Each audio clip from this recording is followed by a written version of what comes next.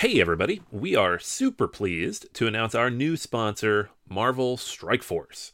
Marvel Strike Force is a mobile squad RPG that allows you to battle with your favorite team of superheroes and supervillains in a fight to save the universe against threats like Doctor Doom and Apocalypse. The goal? Power up your favorite characters to complete missions, unlock gear and other resources, and beat other players in PvP modes such as Alliance War and Real-Time Arena. And the best part? Marvel Strike Force just reached its 6-year anniversary, which means free stuff when you sign up via our unique link in the description. The anniversary consists of weekly events and bonuses. Just complete each event and you'll receive special awards and skins. Make sure to log in each day and every week to take advantage of all the new characters that are being released specifically for this event. This will be Marvel Strike Force's most generous event to date, so don't miss out. If we have received a unique promo code for every new user, please follow our link in the description and use the promo code MAXPOOL, MAXPOOL. Again, anybody uses that code, it is unique for all new users. Check it out. Once again, thank you so much to Marvel Strike Force for sponsoring this episode. Everybody in your crew identifies as either Big Mac Burger, McNuggets, or McCrispy Sandwich. But you're the Filet-O-Fish Sandwich all day. That crispy fish, that savory tartar sauce, that melty cheese, that pillowy bun. Yeah, you get it. Every time. And if you love the Filet-O-Fish, right now you can catch two of the classics you love for just $6. Limited time only. Price and participation may vary. Cannot be combined with any other offer. Single item at regular price. Ba-da-ba-ba-ba.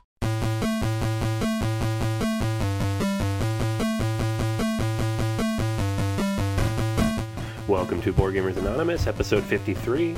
This week we're taking a look at our 15 most anticipated games of 2015. We'll also shout it from the tabletop and discuss the 4 games that lived up to expectations in 2014.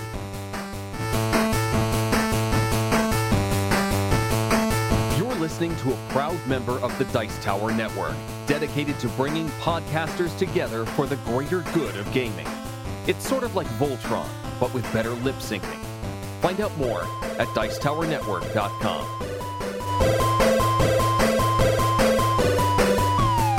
Welcome to Board Gamers Anonymous, a podcast about gamers and the insane fun we have at the table together. This is Anthony. And this is Chris. And the rest of the guys aren't here. Whoa. Where'd they go? I don't know. This is getting old, though. Come on, guys. Man. I think we need to put together a posse. I think we have to find these guys. Where are they hiding? Yeah. They keep telling us stuff like, family stuff, moving, excuses, whatever. But we got you back, and that's awesome. Right? I'm here. And they think they have family things. Bam! New kid. Yeah. I had a good excuse. I still do. You had a 9 pounds 3 ounces excuse. Oy. Yeah, well, that one's... My wife gets to use that one. I don't... There she goes. So that's the reason why she's not on the podcast this week. Yeah, she's probably sleeping. She gets away with it for this one. Yeah. Yeah, we did get a nice Christmas surprise. Missed it by about an hour and 15 minutes. Wow. She was born about an hour before Christmas. It was Christmas Eve, baby. But that's where I've been, if you've been wondering where I am. So... Well, we're glad to have you back. Yeah, definitely. I've missed it. And now you'll be doing the editing. Yay! Well, that's why you're really excited. A little bit. Of course. I've enjoyed doing that, but after listening to ourselves for 3 or 4 hours in a row, you start to lose connection with reality. I enjoy it too, which is the funny part. Like, I like sitting, I miss my Saturday nights, sitting on the couch, kind of half watching TV, half listening to the podcast, editing. Yeah. And I really enjoyed, you go in there, you try to find the jokes, you try to put the sound effects in, you try to cut it so it's just slick and sharp and tight. Because I listen to a lot of podcasts too, and, especially after you start editing podcasts, you can hear every little thing, where every cut is, where every, mark is, and you're just like, man, I wish I could go back there and just, clean that up a little bit because I want it to be a little bit better. So every episode we do, we always try to make it better for everybody out there. Chris, you've done an awesome job on the notes, but you may now put down your editor's keyboard. Yeah, I don't know. I was like, pen? No, it's not a pen. Headphones, I guess, maybe. So now, just to get some games to the table. Yeah. And then, ironically, this week we're talking about all the games we're going to want to buy this year. So that's great. Let's buy more stuff that I don't have time to play. No, there will be time to play. I'm going to make. You gotta time. believe, man. Yes, I believe. There's so much stuff that I want to play that I have to get it out. I got my Christmas gift, and we did Christmas on Christmas Eve because we knew the baby was coming soon. And so I opened it that morning. I got Imperial Assault, and I was very excited.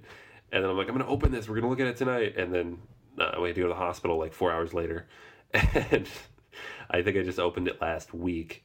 It is amazing, by the way, but it's now been sitting on my shelf for 3 weeks, unplayed. And so when you had the game in your hand and you're unwrapping it and you got the call for the baby, did you even for a split second go,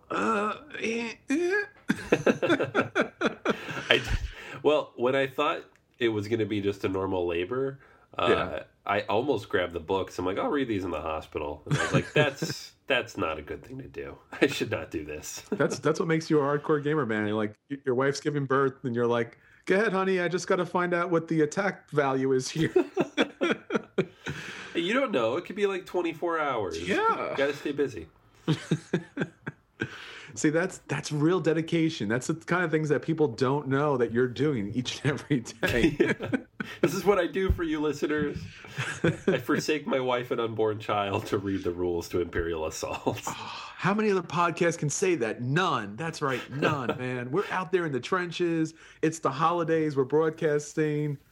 And I did a Kick in the Habit on New Year's Eve. I'm like, I'm doing Kick in the Habit on New Year's Eve. I'm like, Happy New Year's, everybody. I'm like, this is where I'm at. And I'm okay with that. Oh, man. Well, I mean, it's awesome to be back. Obviously, I haven't played a ton of games. So this week, we have kind of a special feature where we're going to look at some of the games that we're excited about coming out in 2015 or supposedly coming out in 2015. I guess we'll always say that because you never know with board games when it's actually going to hit the shelves. True. Plus, who knows what's going to come out that we haven't even heard about yet, because constantly there's new stuff being announced and then it comes out 3 months later. If I'd known Imperial Assault was coming out at the beginning of last year, it would have been at the top of my list all year long, but we didn't know till Gen Con. So there will be many surprises, but these are the ones right now on our radar. Yeah, I mean, it's such a great industry and a dangerous industry that in January they give out news about all the new releases for that coming year, and you just look at these and you're like, wow, and you just keep looking at them, your just eyes get bigger and bigger, and you're like, everything here is amazing. And yet at the same time, at Essen and Gen Con and Origins, there's going to be things that are even going to be more explosive and just blow you out of the water.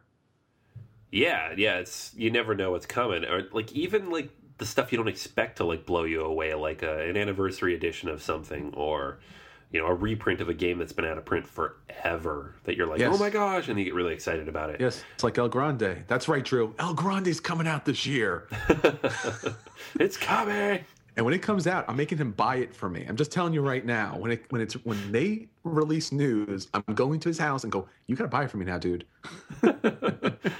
I win. Buy. I win. Shouted from the tabletops. Sir, you're gonna need to get down from there. All right, so the big news this week, and there isn't a ton of it because it is the first week of January and nobody's doing much of anything, just kind of rolling out of bed post-holiday and getting back to work. But the big news, especially for us, as a member of the network, is the Dice Tower. They got their Season 11 Kickstarter up. Yeah, this is a big deal. Now, hopefully you've been listening to the Dice Tower Network and Tom Vassell and Eric Sommer and every podcast as part of this network. But for us, and probably for you, whether you know it or not, Tom Vassell has done a tremendous gift and benefit for our industry by producing such crazy amount of content that it boggles the mind. I think he said 1,200 videos last year alone. as we know, board gaming is a social activity. So as much as we love this, we need other gamers. And to have him and everyone who's part of his production to be out there always promoting, always producing, always giving playthrough videos and information.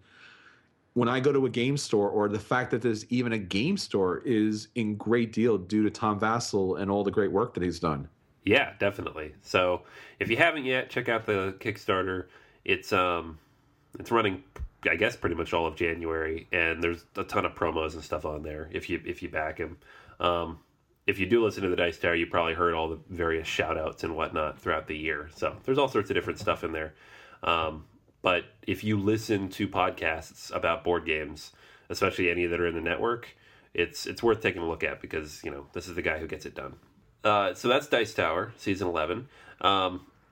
The other cool thing I saw yesterday or today maybe, and I guess this was announced last month, but they put a date on it, is that Tigris and Euphrates is finally being reprinted. Finally, right? Fantasy Flight, of all companies, picked it up, and it's going to hit in Q2, so probably spring sometime. This is a game I always wanted to get to the table, and it's hard to find a copy. And when you do find a copy, people are very protective of their copies, because it's so hard to find a good, not destroyed copy of this game. So it's awesome that it's coming out again, and then it's even more awesome that it's Fantasy Flight, because the component quality is going to be really high. It gets me thinking about all these different games that you hear about and don't get to see, and that you'd like to have reprinted. This was one that's been on my list for a while. I know Glory to Rome is one that's on a lot of people's lists. Absolutely. There's just games out there, and it's surprising that they're just not reprinted. And whether, there's all sorts of stuff that goes on in the background, like rights to games. Like, someone owns the rights, they have to want it to be reprinted. So it doesn't just happen. But, when there's demand for something, it's surprising that it doesn't come out sooner. Like San Juan, I was surprised that was out of print for so long. Yeah.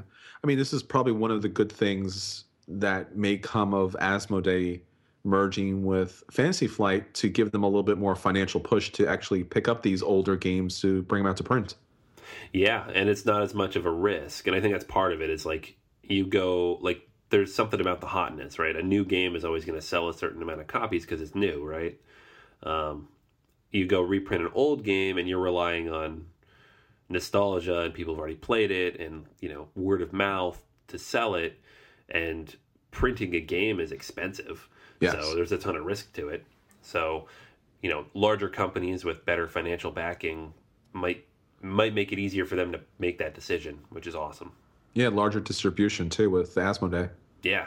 So here's hoping to see some of those games that we've been wanting and that either don't get printed often enough or have been out of print for a long time. And then one last thing here, and this is, a kind of a local thing, but it's kind of cool, is the 2015 New York Toy Fair is in mid-February. And it's an industry event here in New York City, so it's not like a big open convention. You have to have tickets to get in. It's mostly just kind of companies showing off their new stuff. But there tend to be some board game companies there, people in the hobby at least. And I know Steve Jackson Games is doing something kind of cool during that week. They're going to have like a pop-up store in Midtown in Manhattan. It's not going to be at the actual convention. It's going to be outside. So they're bringing, all their stuff. They're going to have Munchkin stuff. It's going to be kind of just this short one-time store that kind of coincides with the rest of the fair. I know they have a ton of plans for this year. And they've been releasing a lot of different kinds of Munchkin stuff lately. Some of it gaming, some of it not. I saw the pop vinyl figure for the Munchkin in Barnes & Noble the other day. It's spreading to other things. So sure. It makes sense that they're getting in on the toy fairs. What is this Munchkin you speak of? Yeah. I think I've heard of it somewhere. I'm not sure. But I think this just shows more penetration into the larger, broader toying game and public market, that board games and board game IPs are becoming just mainstream. We've seen this with popular media, and board games have kind of always been part of the toy fair, but to see this penetration and to see companies investing time and money there is outstanding. So, yeah. I mean, it won't be that long that you could say Tigris and Euphrates and someone goes, the board game? You know, just that would be excellent. No, but if the first thing they think is board game, we're like, nice. Yeah. I think it's probably much more likely they'll be like, what? Well, eventually, eventually someday when you say Munchkin, people will think the card game instead of the little donut thing from Dunkin' Donuts. I don't know. It could be getting there. I mean, Munchkin that's one where if, along with Catan, if I'm talking about games and you mention it offhandedly, whether they've played it or not, they're like, oh, yeah, I've seen people play that or I've heard of that. It's becoming a bit ubiquitous in a way that not a lot of games are. And that's really all you need these days, which is you're just a good IP. And Munchkin's a great IP, and John Kovalick's art is outstanding, and I really want to be there and see what they do next. Yeah, definitely. So that's the stuff that's happening right now. Not a lot of big news, no mergers this week, thankfully. We have to run out and cover. But, some interesting stuff, some interesting Kickstarters. I know a lot of, different games will probably be getting announced soon, and other Kickstarters, because I know that it was kind of a dearth of new projects on there in the last couple of weeks because of the holidays. So the people will probably rushing those out soon. But this week you can relax and catch up on your Board Gamers Anonymous episodes. Nice. All right. So next up, we're going to take a look at our Acquisition Disorder Corner feature mega special for our most anticipated games of 2015. And again, we're going to break it down much further than normal. This is where our wallets cry for mercy. And they cry for the inevitable year-long acquisition disorder. Yeah. On the plus side, some of these are kickstarted. It means we've already paid for them. So, a little bit of relief there at least. And now, our acquisition disorders. Acquisition disorders? That's crazy! Only needs the base game, nothing else but the base game. The base game and the expansion. See? Nothing else. Just the base game and the expansion and the promos. The base game, the expansion, and the promos, and of course, the upgraded components. Why wouldn't you have the upgraded components? So the base game, the expansion, the promos, and the upgraded components. See? That's not too much, but maybe, I don't know, maybe you might need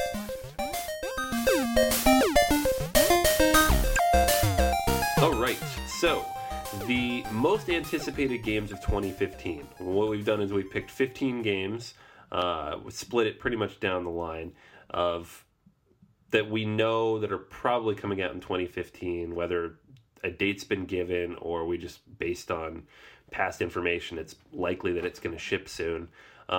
These are games that are on the radar that we will hopefully see in the next 9 to 12 months, and that we really, really, really, really want. Really, really, really want. Really, really, really. Did we mention that we want these? I don't know if that came across. Only slightly. Number 15. At the top of my list, and this is a game that I kickstarted back in the spring, and it should be coming out any time now, is Baseball Highlights 2045. This is a card game from Mike Fitzgerald, and he's the guy behind Diamonds. So he had a good 2014. Here's hoping for another winning game in 2015. And it's kind of a goofy looking game, but the mechanics look really solid. It's baseball in the year 2045, so it's robots and various superhumans facing off in a game of baseball. And there aren't a lot of baseball board games in general, whether they are too boring for people or what. I don't know. It feels like a perfect sport for a board game, but there hasn't been anything really solid. But this one looks like it could be a really interesting take on the sport. See, that's surprising too, because it clearly seems these days most baseball player statistics is based upon some sort of magic, right? Some sort of extra, I don't know, elixir that they happen to take that causes some special abilities to take place and activate in some sort of way that is not normally human. So why not a board game about that? That seems completely reasonable. And now they're robots. Yeah, this is taking it to the next logical step. At least they're honest about it. That's all we ask for. Just be honest about it. I think for some reason, and maybe it's because sports is such a big thing on its own that board game publishers and designers just don't tackle these types of topics. I mean, I was saying to someone earlier that there's pretty much a board game that covers every type of theme you could possibly imagine somewhere in the world of some random thing of some random date. And yet, sporting games are kind of left on the side. And, baseball especially is a very much a two-player game, the pitcher versus the batter. So why not have a game that kind of elicits that real dynamic gameplay? Yeah, and I mean, part of it might just be, the American board game industry has really just been taking off the last decade or so, and people in Europe do not care about baseball. Sure. So it's taken this long to get a good designer interested enough in the theme to make a game about it. Here's hoping for more. Doing my two favorite things together. Number 14. So one game that I know that's absolutely coming out in 2015 is because it's kind of already been out in 2014 a little bit, and that's Deus. So if you've heard about Deus, you probably heard about the reviews that were coming out of Essen. There was some copies available. It's not widely available. It's not available in the US. And I don't even believe that it's available in English versions yet. But Deus is kind of the new Euro hotness. If you've taken an opportunity to look after this game, you've seen all the interesting dynamics that go into it. It has a kind of little interesting Catan map to it with these individual parts that kind of lock together, and then you're picking cards that's going to give you special abilities. So it has a little bit of Glory to Rome as far as how you're building up your civilization. And then it has a little bit of Catan / Terra Mystica as far as the areas that you're taking over. It's colorful. It's a little bit on the lighter medium side of a Euro game. And it's just something that I can't believe it's not out here yet. Why is this game not out here yet? But looks to be a lot of fun, and I'm really looking forward to playing this. Number 13. All right, so the next game on my list, I actually had a different game on my list, and then it actually showed up in the mail like 3 days ago. That was Aquasphere. And then I have this game on my list, and apparently it's been shipping to backers in the last couple days. But whatever, I'm going to leave it here because I don't have another one. And that's Brewcrafters. This is the Dice Hate Me game that I guess the Kickstarter was about a year ago. So it ran a few months late in terms of delivery, but it's the Euro game about making beer, which to me sounds awesome. I already have the Euro game about making wine in viticulture, so now I need Brewcrafters for the perfect drinking night board game duo. I didn't want to say anything, but I think your cardboard addiction now has an alcohol problem too. It's not my fault they're making the games. I'm just buying them. So this is a game, I don't have a backed copy coming to me necessarily, but as soon as it hits the store shelves, I'll probably pick it up, give it a go. So it's still in my future, since I don't have one coming now, probably the next couple months. When it hits the online stores, I'll pick this one up. But it is one that I thought looked really cool right away. I know that Viva Java was a great game, and this is kind of, it's not the same game, but it's the same company and the same kind of idea, taking this just general theme about the creation of a certain beverage that many people enjoy and building a game out of it. So it's definitely one I want to get to the table. Hopefully sometime in the next few months. Number 12. A game that I'm really looking forward to seeing is Pocket Odyssey. Now, I tend not to be a fan of these immense micro games that are just kind of flooding the market everywhere. But Pocket Odyssey might be a little bit different here because it's a micro dungeon crawling game. Now, this is important because I love playing RPGs, but the problem is it's always hard to get through a campaign with the same group of people.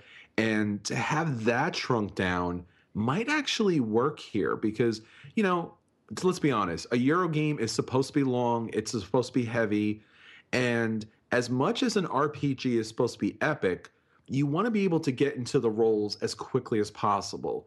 So the object of this game is that you're going to go on a little small adventure. So you're going to have the opportunity to kind of get together a little group and you'll get cards. So instead of putting together these kind of large character sheets, which are fun, but you want to play a game, you'll get, several of these different character classes. So you can be an orc slayer, a swindler king, and then you'll get powers. So like a fireball or a backstab, and then you'll get flaws, which is nice. I like to have a certain weakness to the character. And then on top of that, you'll get a personal goal card, which will be part of the secret for your final scoring. So it offers a lot of different gameplay depending on how these kind of cards are mixed up. And then you play the game out like a typical RPG, but it has a main quest. It has boards, it has tokens, it has your little meeples to play along with. And it's just a game that's just long enough that you get a feel for playing an RPG with those dynamic and dramatic elements to it without the long kind of involved gameplay that sometimes crushes an RPG from the beginning.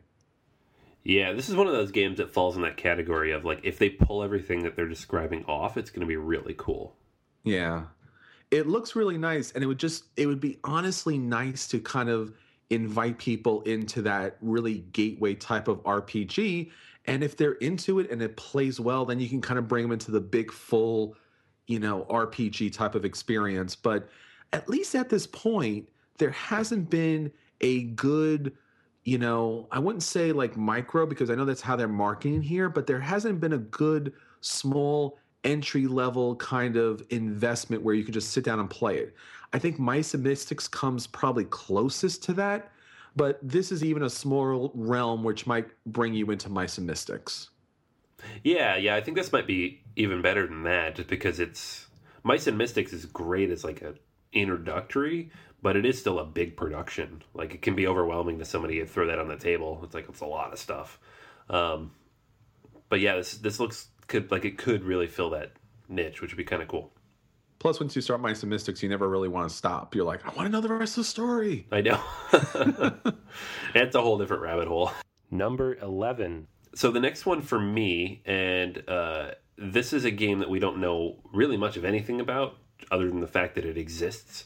So whether it comes out in 2015 or not, I'm going to guess yes. It seems like it's, by all indications, it should. But that's Magic the Gathering, the strategy board game. And so this is the re-implementation of HeroScape with Magic the Gathering figures. And that's about as much as we know right now. But that's really as much as we need to know. If you ever played Magic and not wanted to keep having to buy cards every 3 months, this might be the game for you. And HeroScape was an amazing game that's just been out of print forever and costs a fortune if you want to get your hands on it. So this is like the perfect opportunity, like bringing the two together. It could be really cool. I'm withholding judgment because there's a chance that they'll turn it into some kind of collectible, buy stuff every 3 months type of thing. But if it's, if you can buy a starter kit and just sit and have fun with your friends and has those HeroScape elements, this could be a really awesome game. Yeah, I'm still holding back judgment on this. I do think that this is going to be one of those games that's going to make a big splash and then just fall off the face of the earth. It's trying to cross so many different markets, the miniatures, board games, and Magic is obviously its own little universe. I don't know if this is going to make the impact that they think it is, but I'm really looking forward to seeing this. One way or the other, it should be something that we haven't seen before in gaming. Yeah, I mean, I guess it's going to depend on how many people who play board games now used to play Magic. Like, in my experience, it's about half of the people I run into at board game stores used to play Magic in some form. If that's true across the industry, it could be a pretty big game. If it's a smaller number, it might be a little tougher, because current Magic players don't play a lot of board games. It's hard to pull them away from those tables. But it'll be interesting to see what happens, because if it's a really good game, it might not matter, Yeah, and I think that's the thing, when we talked about Lords of Waterdeep, it made a big impact. But honestly, I think if someone would take a look at the numbers, I think it made a big impact with board gamers like you said, people who previously played Magic instead of bringing Magic players over to board game. Number 10. Speaking about games that are all smashed up together, one of the games that I'm looking forward to is Munchkin Smash Up.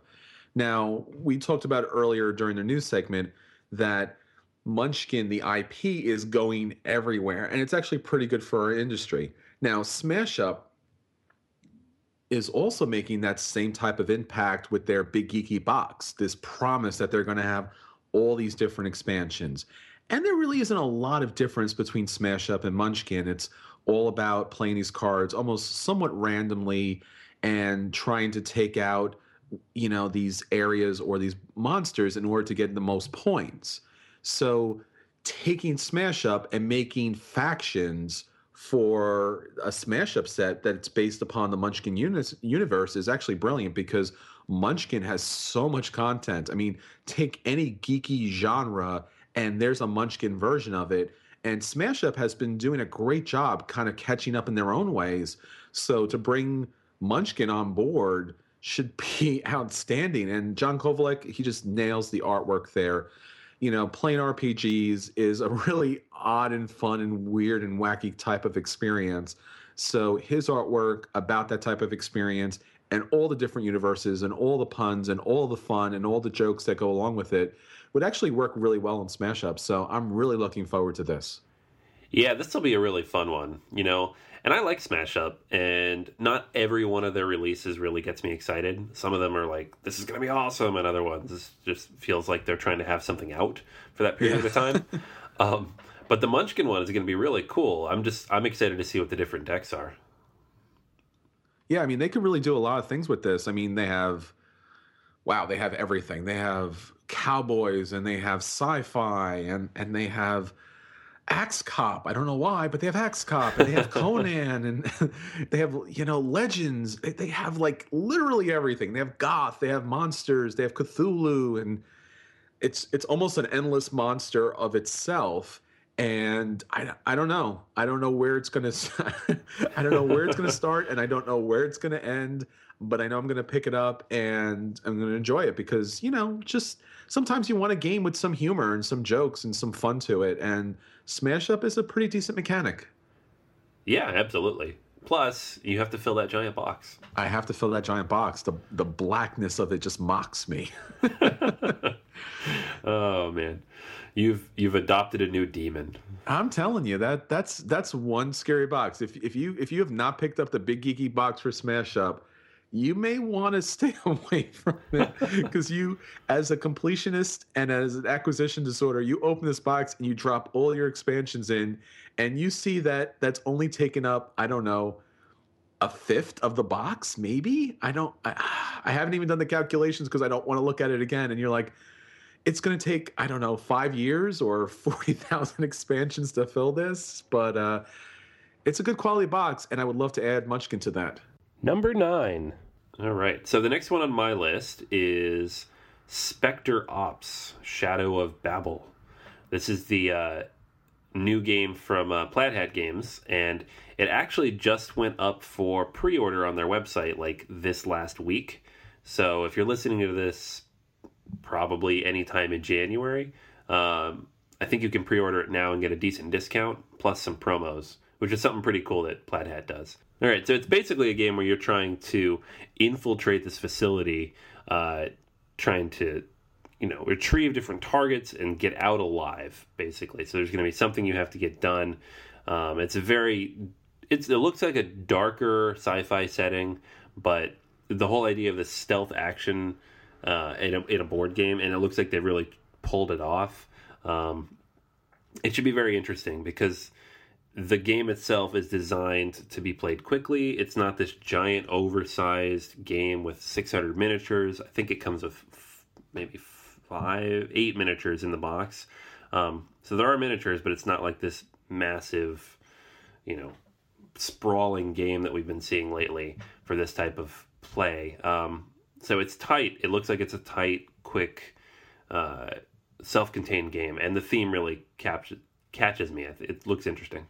Number 8. A game that I'm really looking forward to, and we talked about this previously, was Philip DeBerry's Skyway Robbery. This was a Kickstarter game that just barely made it over the threshold, and it's a unique kind of steampunk, thieves with the heart of good kind of thing. And it's beautiful artwork, it's beautiful design, and it's supposed to be coming out this year.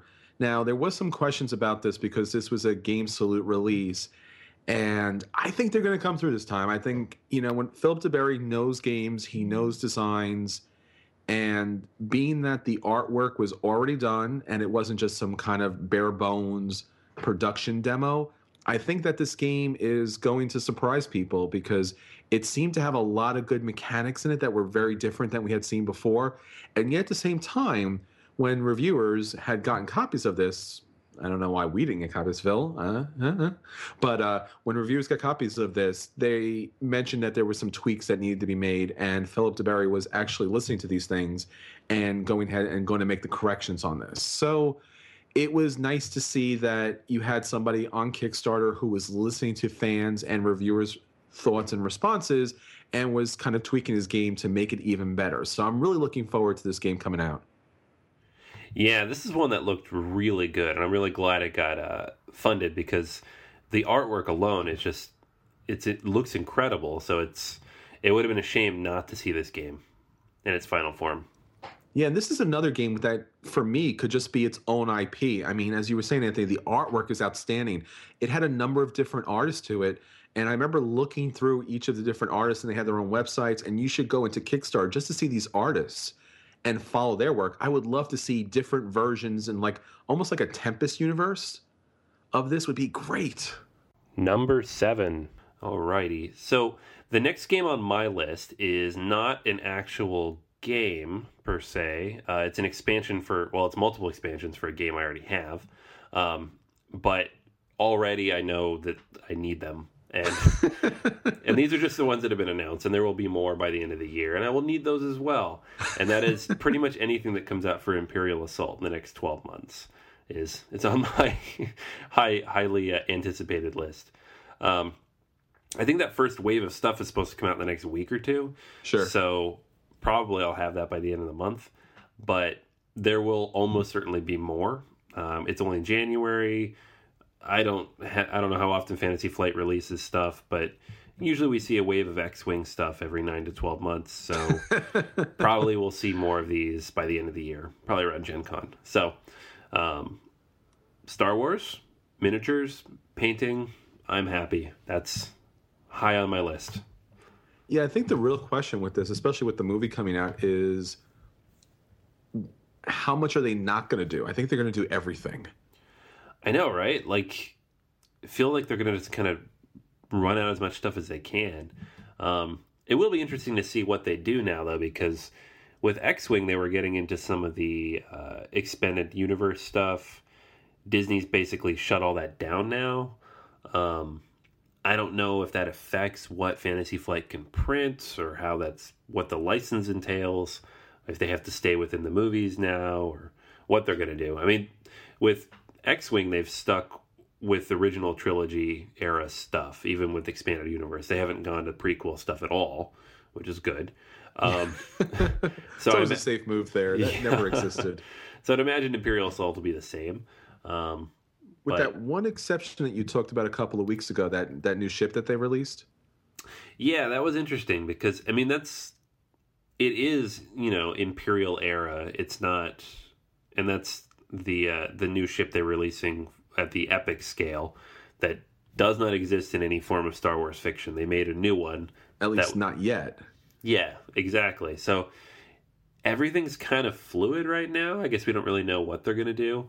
They don't really announce these things in advance too much, but it will be interesting to see because the new Star Wars toys are going to be probably, I would imagine we would see them in the next couple months with the toy fairs coming up. And they'll probably start releasing them in the summer. So I would find it hard to believe that Fantasy Flight wouldn't have something in the works that would match up with the new movie, whether it's next year or this year or whatever. Whether it ties into one of their existing game sets or not, especially with Armada coming out in the spring too.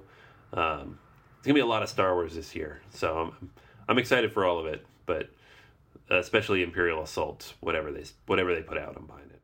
You know what I really would like to see? Some sort of, I don't know how they would do it, but some sort of crossover rules or packet where you could play the X-Wing miniatures or the Armada and then decide to go down to the planet and then play Imperial Assault. Yeah, that'd be cool. I know people are already putting that kind of stuff together, though. If you go to the forums, there's like, quasi rules and crossover rules, people trying to figure out how to make it work. Because Imperial Assault has the 2-player variant, the skirmish mode, where you build 40-point armies. Wow. I mean, they're armies. They're not really armies, or end up being like 6 units. But you build out your spec there, and you play them, and it's 2 1-on-1. There's probably going to be tournaments for it. There's no reason at all you couldn't have crossover from there to X-Wing and even up to Armada. It's very exciting. I'm very excited.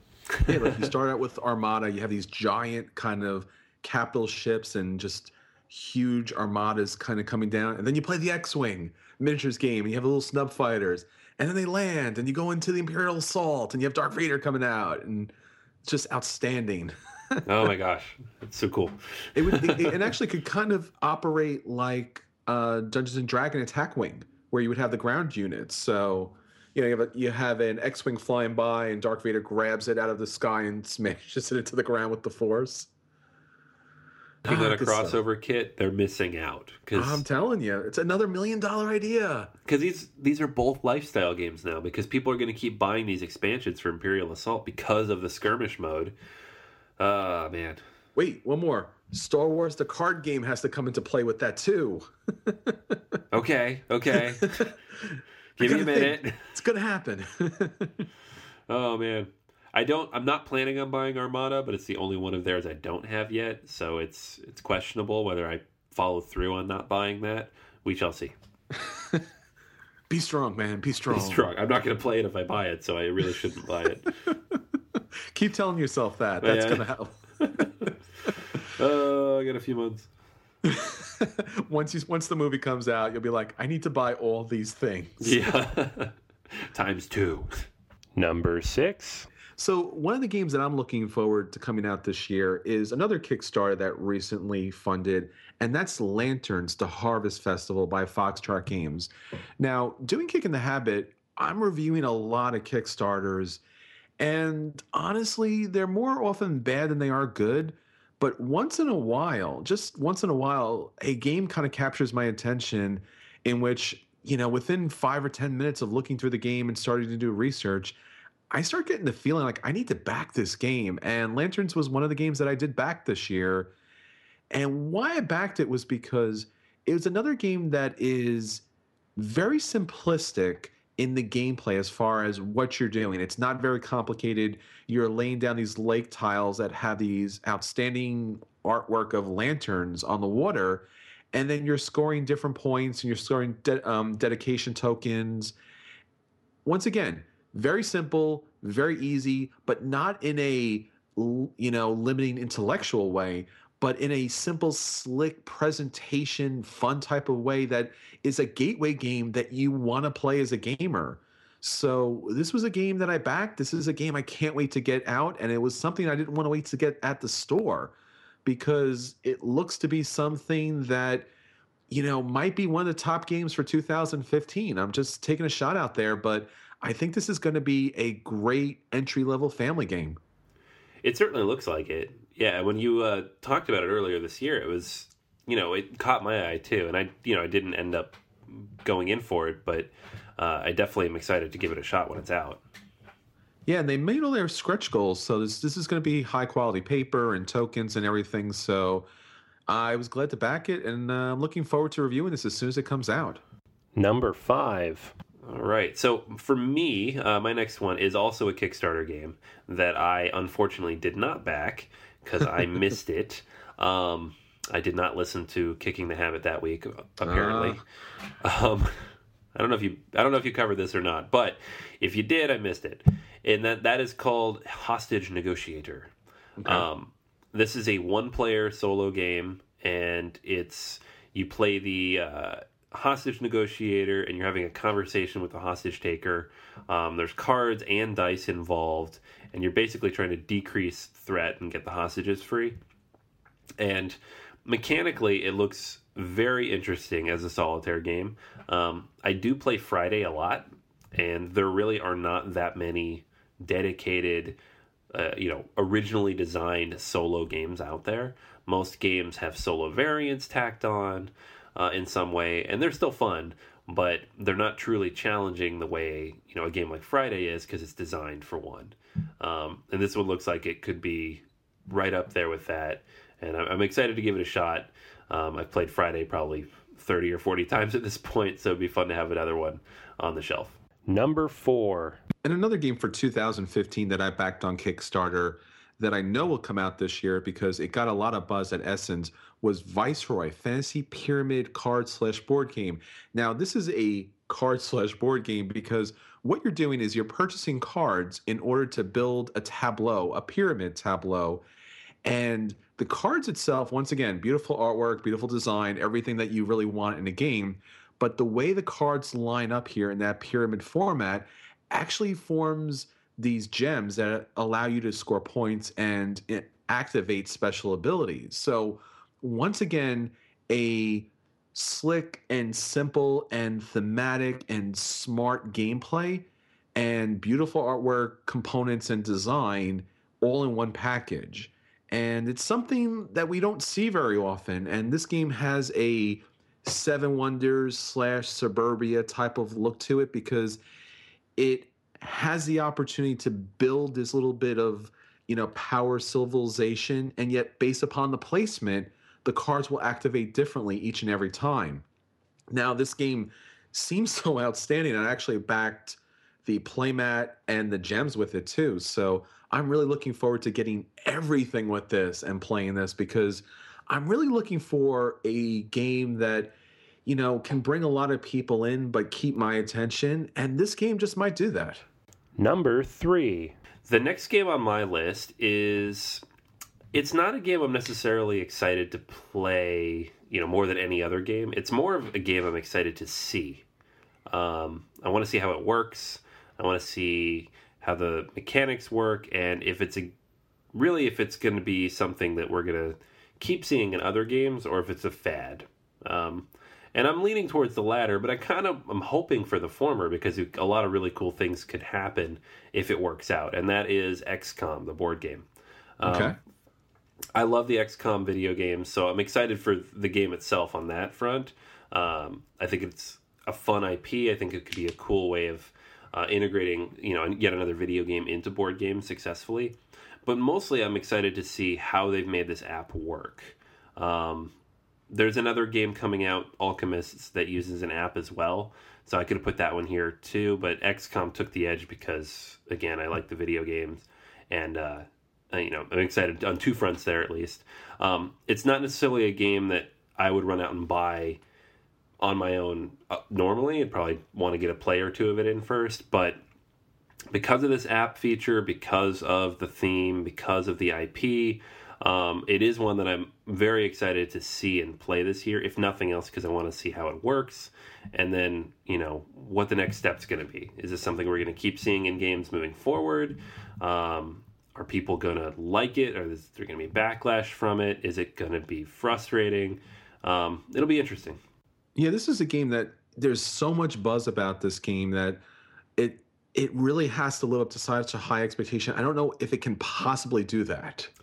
Yeah, it seems unlikely, but it is a game I want to play. And if it's bad, I won't be upset. I would, it depends on why it's bad. If it's bad because of the app implementation, that would be upsetting because it just means we have a new gimmick.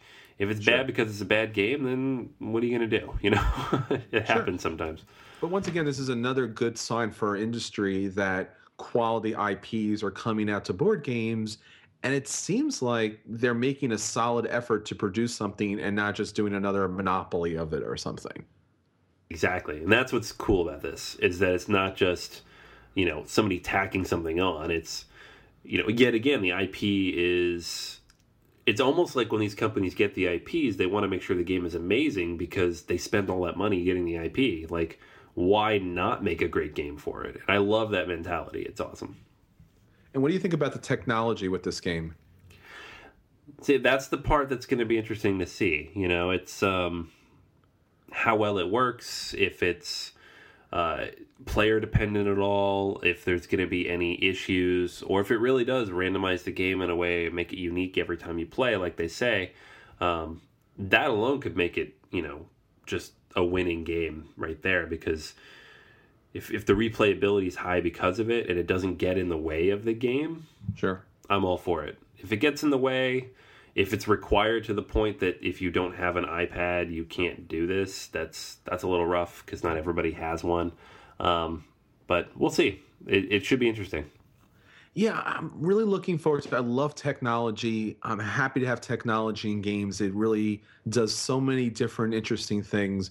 But, you know, the other day I was going through my game collection and I found a game that I got as a child, which was an NFL football game that had a VHS cassette. So I'm looking at this thing and I'm like, this is interesting. I'd like to play this, but I don't know if I can find a VCR anymore, or at least one that would be in an area where you can play a game. And I'm wondering, you know, with board games, these are things that hopefully you can pass down for generations, because there's no reason why, let's say, for example, Caverna couldn't be played for the next 20, 30, 40, 50 years. I mean, there's something that's ageless about it. So it does concern me a little bit that maybe in the future there may not be an opportunity to download this app and be able to play with the game, or you might actually have to just throw your iPhone in with the board game some point and just be like, all right. Number 2.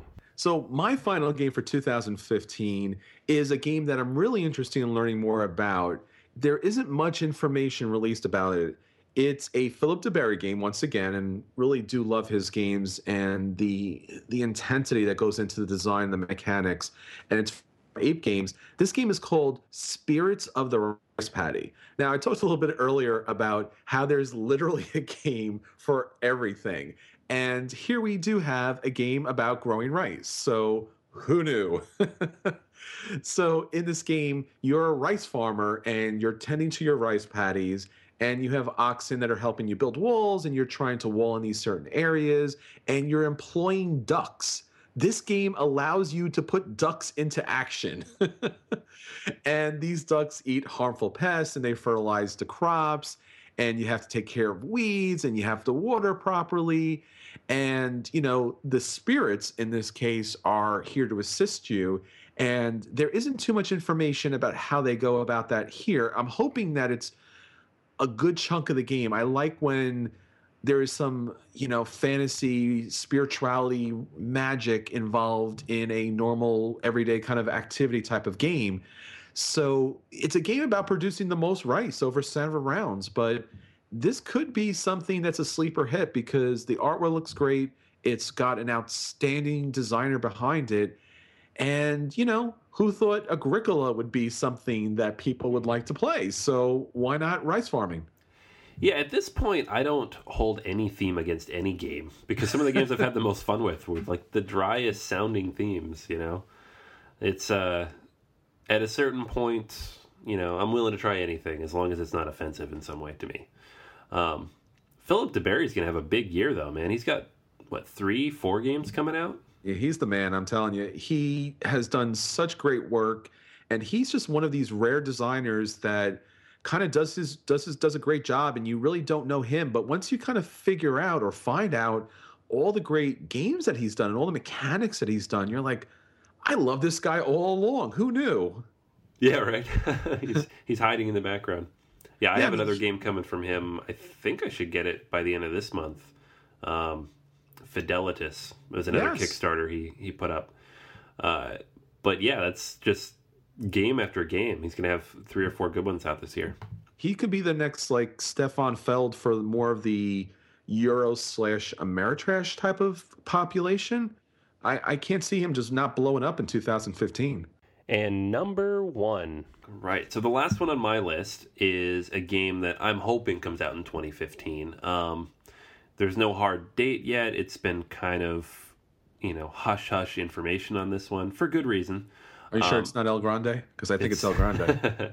It could be El Grande. I heard once Yes! El Grande might be coming out. Someone keeps saying that it's El Grande, so I'm going to go along with that. It might be. It might be you. I don't know. Yeah. It's this one, though, is an interesting game because it's one of 2 legacy games that are scheduled to come out in 2015, neither of which we know very much about, and it's Seafall. The other legacy game being Pandemic Legacy. And I don't know anything about when that one's coming out, but I know it's been announced and it is on the docket for this year. Hopefully people waiting for that one will see it soon. But Seafall, it was announced a little bit earlier than Pandemic Legacy, and it is a 4X legacy game. So it's about the age of sailing, and basically you're going out and you are trying to discover new lands and explore islands and build trade routes and send out raiding parties and fight other ships. That's the theme of this, but then it builds up like Risk Legacy does with these different events that kind of shape the game as you go forward. That's about as much as we know. The designer hasn't given a ton of information out. And this one of the designers from Risk Legacy is designing this, so it is the Legacy guy himself, and that's Rob Davio, and that's Mr. Legacy to you, sir. Mr. Legacy. The game should be out this year, so I'm excited. I did not play Risk Legacy. I have not gone through all those. But the whole idea has always sounded really cool to me, so it is something I want to try. It's coming from Plaid Hat too, which is another mark of quality right there. So I am very excited for Seafall. If it hits in 2015, it is definitely one I'm going to pick up. Yeah, I'm really looking forward to this. I played Risk Legacy, as we slyly mentioned earlier, and the idea about crafting a game that has these battle wounds on it and, it has changed and taken shape to be uniquely yours is really interesting. The problem is at first when you think about it, like I'm going to mark up my games, I'm going to rip up cards, I'm going to put on stickers, I'm going to write all over the board. It's heresy, We sleeve our cards, we put Plano boxes in to protect wooden cubes, and it's put on a special shelf, locked behind a cabinet, and then to think that you're going to just rip apart a game is just insane.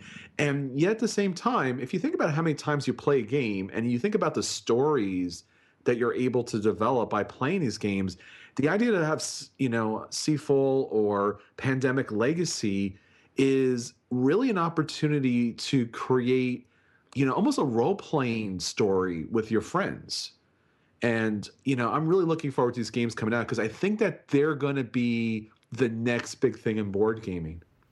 Yeah, definitely. And it's good that it's the same guy doing it because, you want the first 2, 3, 4 games coming out with this mechanic to be done right so that people can see what works and then they'll know what doesn't work, because I'm sure it's inevitable that something will come out that doesn't quite pull this off right. The amount of time that's in development on this game and the other games like it show that so much work must go into this to make it work. If you're actually changing the mechanics and the look and feel of the game every time you play it, I can't even imagine what he has to do to make this work in playtesting.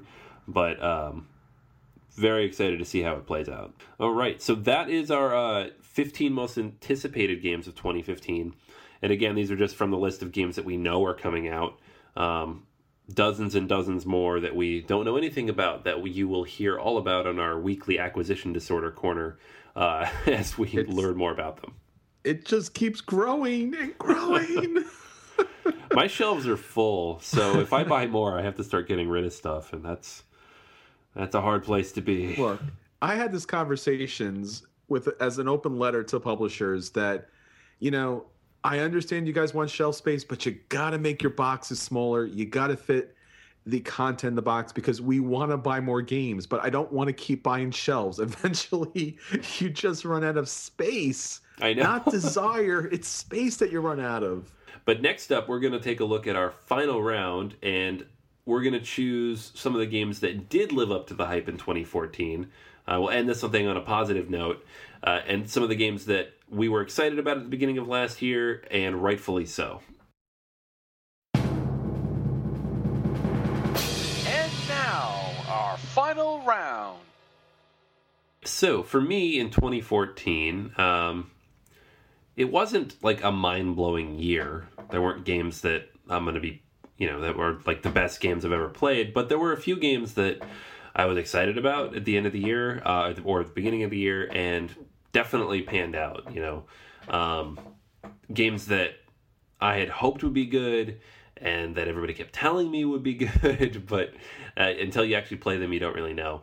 And the first of those, and this partially, a big part of this is, the solo plays I've gotten out of it, but the first of this is Imperial Settlers. This is a game that everybody had been talking about, this re-implementation of the 51st State by Ignacy Trzewiczek, and it really works for me. I know there are a few things that are kind of missing in the base game. There's some expansions coming out. The first one it's out in Europe. It'll be out here soon. And he'll build it up, and there'll be some more civilizations, and hopefully a little bit more variability in the game moving forward. But for me, even just the base game really works. The mechanics really work. It's just a very tactile game, and I have a lot of fun with it. And I've played it probably more than anything else this year. At least in the big box variant of board games, I've played it a lot. Yeah, I really like this game too. It just missed my list because I really felt it needs an expansion. It was really hard to get some of those really wondrous cards for each faction out onto the tableau. But otherwise, it really does pretty much everything right. A game that I was really concerned about when I first picked it up was Rivet Wars. Now, I had played some miniature games, and some of them were hit and miss. They were a big investment of time and money, and the population that I was working with, weren't the most hardcore gamers and really couldn't invest that type of time into a game. So I was looking for a miniatures game that was accessible enough for family and friends, people who weren't hardcore gamers, more like entry-level kind of gateway gamers, but at the same time had the quality components and gameplay that would make it interesting for me to sit down and play. So when I picked up Rivet Wars, I was a little concerned about that because it was a pretty expensive game, and the expansions were pretty expensive, and the Kickstarter had so many different pieces to it. I was wondering that if I picked up the base set, would it be enough to actually be a good game? Now, thankfully, it actually is a great game. It's a nice, sweet, small game. It's a 2-player game. It's got these chibi World War I miniatures. Now, the Kickstarter clearly has pretty much everything, and now everything is being released at online stores. So if you want to pick up the extras, that's great. But just the base game alone gives you more than enough stuff to play with 2 players, enjoy a really tight gameplay, and it's pretty much fun for everybody. So Rivet Wars lived up to the hype, and I was glad I picked it up. All right. So the second game for me that lived up to the hype, at least in terms of gameplay, not necessarily in terms of logistics and getting the game out to people to play, is Marvel Dice Masters. This was people were talking about it. The hype was obviously huge because the game sold out for months and nobody could find it. It was so much above and beyond what WizKids expected that the first set, the Avengers vs. X-Men, really never got in stock. I did eventually get my own starter set for that and a few expansion packs for it, but it was very hard to do, and most people didn't get theirs. So, it was hard to get people to the table for this one. But when I have played it, I've enjoyed it immensely. The game really finds a way to implement the Quarriors, dice building mechanic in a fun, competitive, quick way that allows you to kind of build out your own custom team. But at the same time, it's not $5 packs of Magic cards. It's $1 packs of just dice and cards, which is fun because it's scalable depending on your budget, and the starter sets make it so you can just play and have fun. So that is one that I was happy that lived up to it. I'm a little sad that it's still hard to find people to play. I'm hoping that with all the different sets they have coming out in 2015, people get back interested in it, and they didn't completely shoot themselves in the foot last year. But it's a good game. I was excited that it panned out the way it was supposed to. Yeah, this is a really hard one too. I guess if you can cut through the fact that it was a game that was so successful that it kind of failed.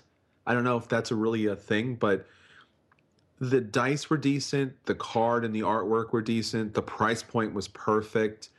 You know, there's some theming in here where the dice did have kind of like a special ability, like the different Marvel characters.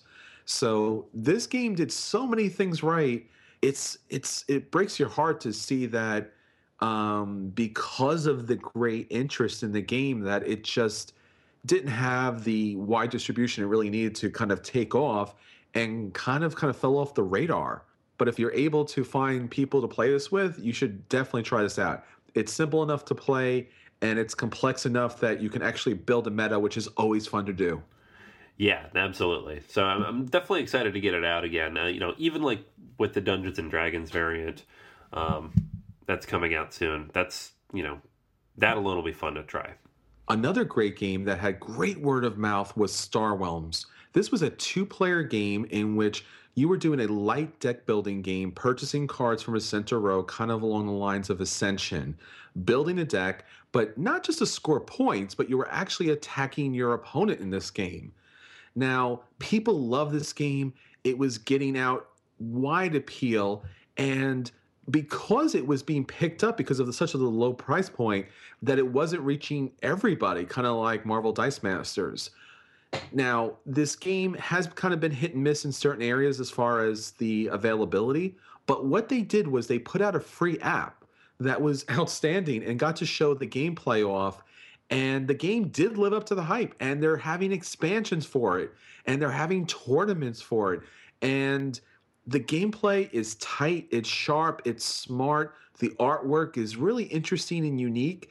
And to be able to play a deck builder that has a different mechanic other than just purchasing cards and building a certain deck was an innovative idea at such a nice price point that I think that we haven't heard the end of Star Realms. I think it's just only going to get bigger from here on in. Yeah, absolutely. This is a game that you just keep hearing things about. These guys really nailed it with this quick, easy 2-player deck building game. It's still one I haven't been able to pick up myself either, but it's one I'm excited to try, and probably just need to download the app and give it a go. Yeah, I played the app, I would say probably 30 or 40 times at this point. It plays so quick and easy. It makes sense, and it's fun. All right, so that is everything for this week. Make sure you follow us on Twitter at BGA Podcast. Make sure to connect with us on Facebook. Make sure to find us on Board Game Geek. We have a guild there. And then BoardGamersAnonymous.com, where you will find this episode, the show notes, and everything else we write, publish, record, all in one place, along with Kicking the Habit. This is Anthony. This is Chris. And until next time, we anticipate that you'll want to purchase all of these games. And need a table at which to sit and play them. And you're going to have to buy a house to fit all these games, because there's just so many great games out there coming. Oh, man. And that's not even, like, a long ways away. Like, if you get into games, it's not long before you need a full room for them. I'm not sure, but I think we might have to have a legal disclaimer at the end of this episode just to say that we're not responsible for the acquisition disorders by this podcast. Yeah, right. Just so nobody calls us like, what did you do to my spouse? People are starting just going into mental institutions just based upon all the board games and shit. It's like, there's so many games. I have to buy all these games. They keep telling me about these games. I gotta buy these games.